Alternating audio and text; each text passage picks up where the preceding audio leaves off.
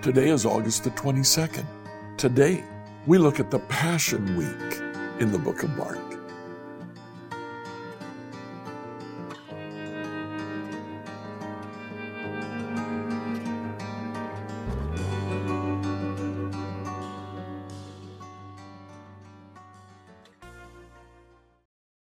Reading through the Bible in a year today, I'd like you to read Mark chapters 11 through 13.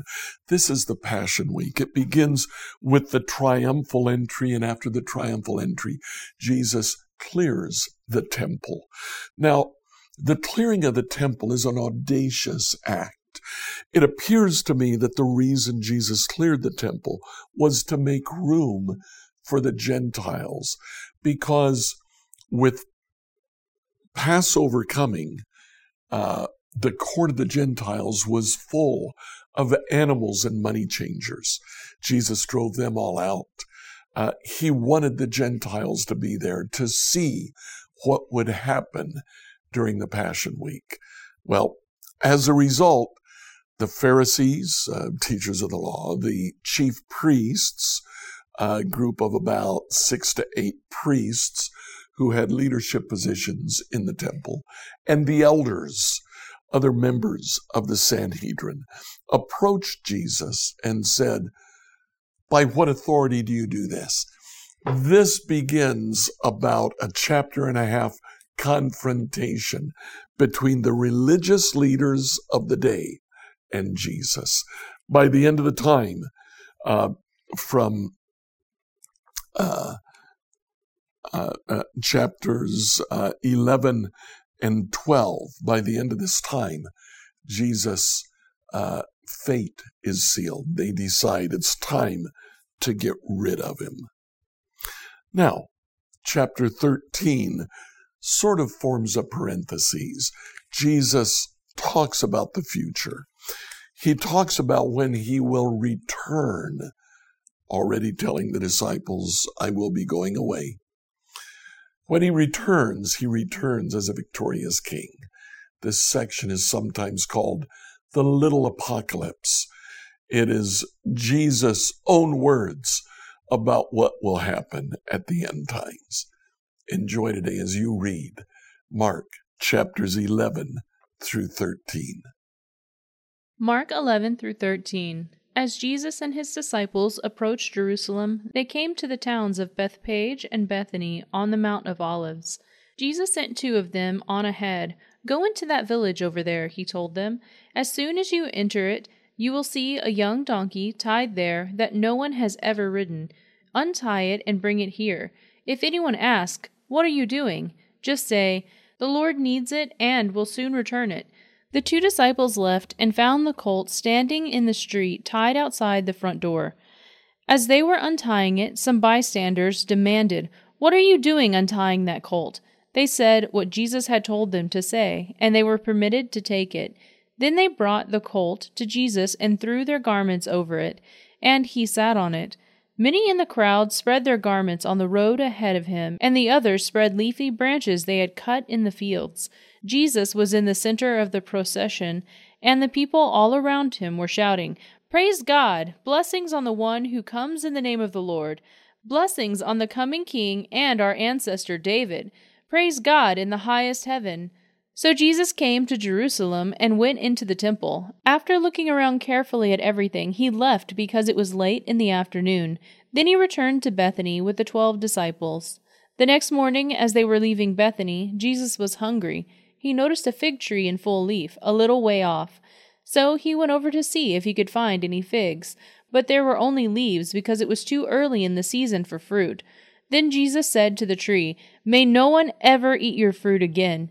And the disciples heard him say it. When they arrived back in Jerusalem, Jesus entered the temple and began to drive out the people buying and selling animals for sacrifices. He knocked over the tables of money changers and the chairs of those selling doves, and he stopped everyone from using the temple as a marketplace. He said to them, "The scripture declares, 'My temple will be called a house of prayer for all nations,' but you have turned it into a den of thieves." When the leading priests and teachers of religious law heard what Jesus had done, they began planning how to kill him, but they were afraid of him because the people were so amazed at his teaching. That evening, Jesus and the disciples left the city. The next morning, as they passed the fig tree he had cursed, the disciples noticed it had withered from the roots up.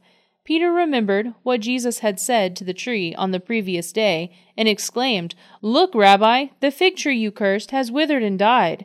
Then Jesus said to the disciples, "Have faith in God. I tell you the truth. You can say to this mountain, 'May you be lifted up and thrown into the sea,' and it will happen. But you must really believe it will happen and have no doubt in your heart. I tell you, you can pray for anything, and if you believe that you've received it, it will be yours. But when you pray, first forgive anyone you are holding a grudge against, so that your Father in heaven will forgive your sins too." Again they entered Jerusalem. As Jesus was walking through the temple area, the leading priests, the teachers of religious law, and the elders came up to him. They demanded, "By what authority are you doing all these things? Who gave you the right to do them?" "I'll tell you by what authority I do these things if you answer one question," Jesus replied. "Did John's authority to baptize come from heaven, or was it merely human? Answer me." They talked it over among themselves. If we say it was from heaven, he will ask why we didn't believe John. But do we dare say it was merely human? For they were afraid of what the people would do, because everyone believed that John was a prophet. So they finally replied, "We don't know." And Jesus responded, "Then I won't tell you by what authority I do these things." Mark 12. Then Jesus began teaching them with stories. A man planted a vineyard. He built a wall around it, dug a pit for pressing out grape juice, and built a lookout tower. Then he leased the vineyard to tenant farmers and moved to another country. At the time of grape harvest, he sent one of his servants to collect his share of the crop. But the farmers grabbed the servant, beat him up, and sent him back empty-handed. The owner then sent another servant, but they insulted him and beat him over the head. The next servant he sent was killed. Others he sent were either beaten or killed, until there was only one left, his son, the one whom he loved dearly. The owner finally sent him, thinking, "Surely they will respect my son." But the tenant farmers said to one another, "Here comes the heir to the estate. Let's kill him and get the estate for ourselves." So they grabbed him and murdered him and threw his body out of the vineyard. "What do you suppose the owner of the vineyard will do?" Jesus asked. "I'll tell you. He will come and kill those farmers and lease the vineyard to others. Didn't you ever read this in the scriptures? The stone that the builders rejected has now become the cornerstone. This is the Lord's doing, and it is wonderful to see." The religious leaders wanted to arrest Jesus because they realized he was telling a story against them. They were the wicked farmers. But they were afraid of the crowd, so they left him and went away.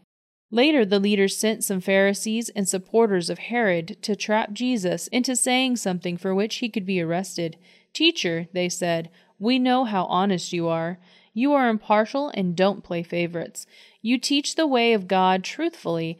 Tell us, is it right to pay taxes to Caesar or not? Should we pay them or shouldn't we?"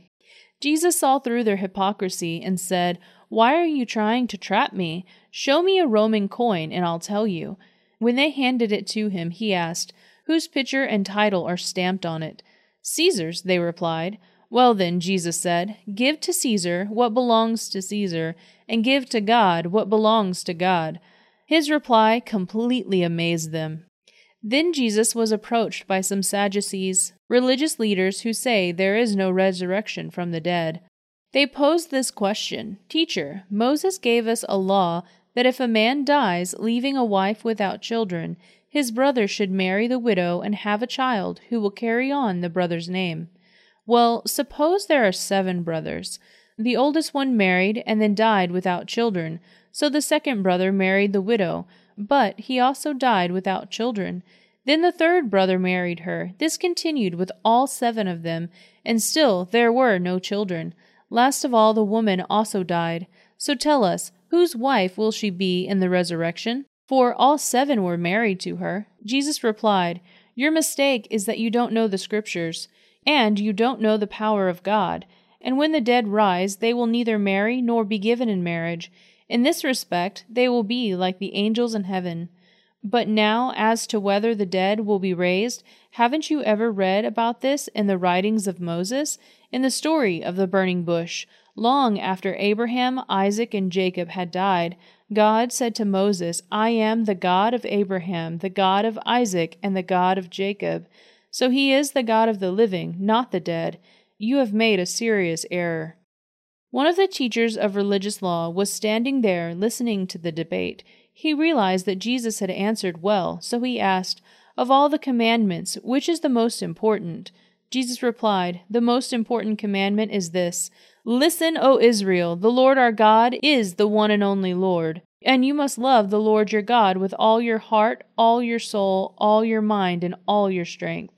The second is equally important, love your neighbor as yourself. No other commandment is greater than these. The teacher of religious law replied, Well said, teacher. You have spoken the truth by saying that there is only one God and no other, and I know it is important to love Him with all my heart and all my understanding and all my strength, and to love my neighbor as myself. This is more important than to offer all the burnt offerings and sacrifices required in law. Realizing how much the man understood, Jesus said to him, You are not far from the kingdom of God. And after that, no one dared ask him any more questions. Later, as Jesus was teaching the people in the temple, he was asked, Why did the teachers of religious law claim that the Messiah is the son of David? For David himself, speaking under the inspiration of the Holy Spirit, said, The Lord said to my Lord, Sit in the place of honor at my right hand until I humble your enemies beneath your feet. Since David himself called the Messiah, my Lord, how can the Messiah be his son? The large crowd listened to him with great delight.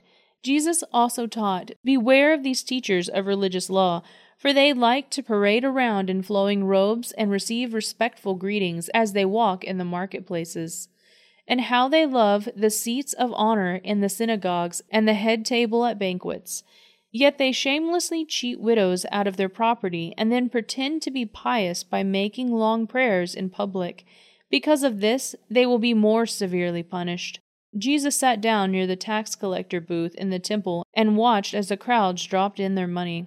Many rich people put large amounts, then a poor widow came and dropped in 2 small coins. Jesus called his disciples to him and said, I tell you the truth, this poor widow has given more than all the others who are making contributions, for they gave a tiny part of their surplus, but she, poor as she is, has given everything she had to live on.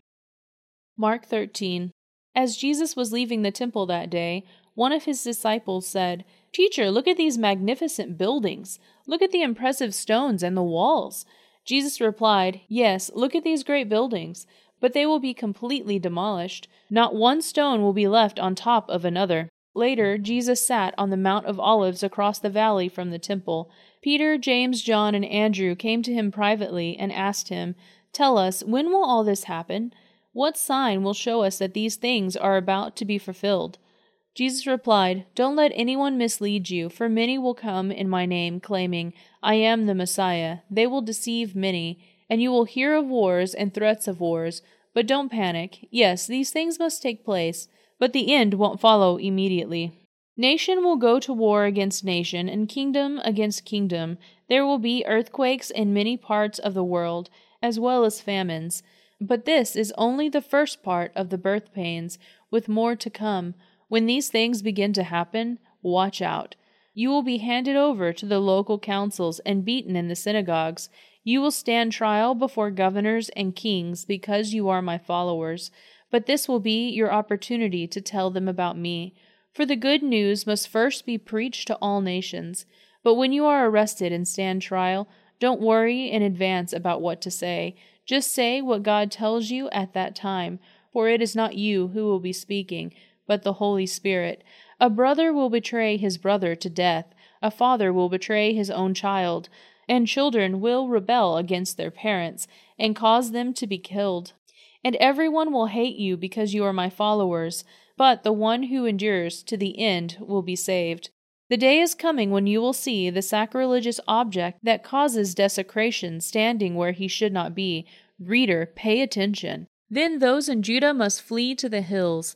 A person out on the deck of a roof must not go down into the house to pack. A person out in the field must not return even to get a coat. How terrible it will be for a pregnant woman and for nursing mothers in those days. And pray that your flight will not be in winter.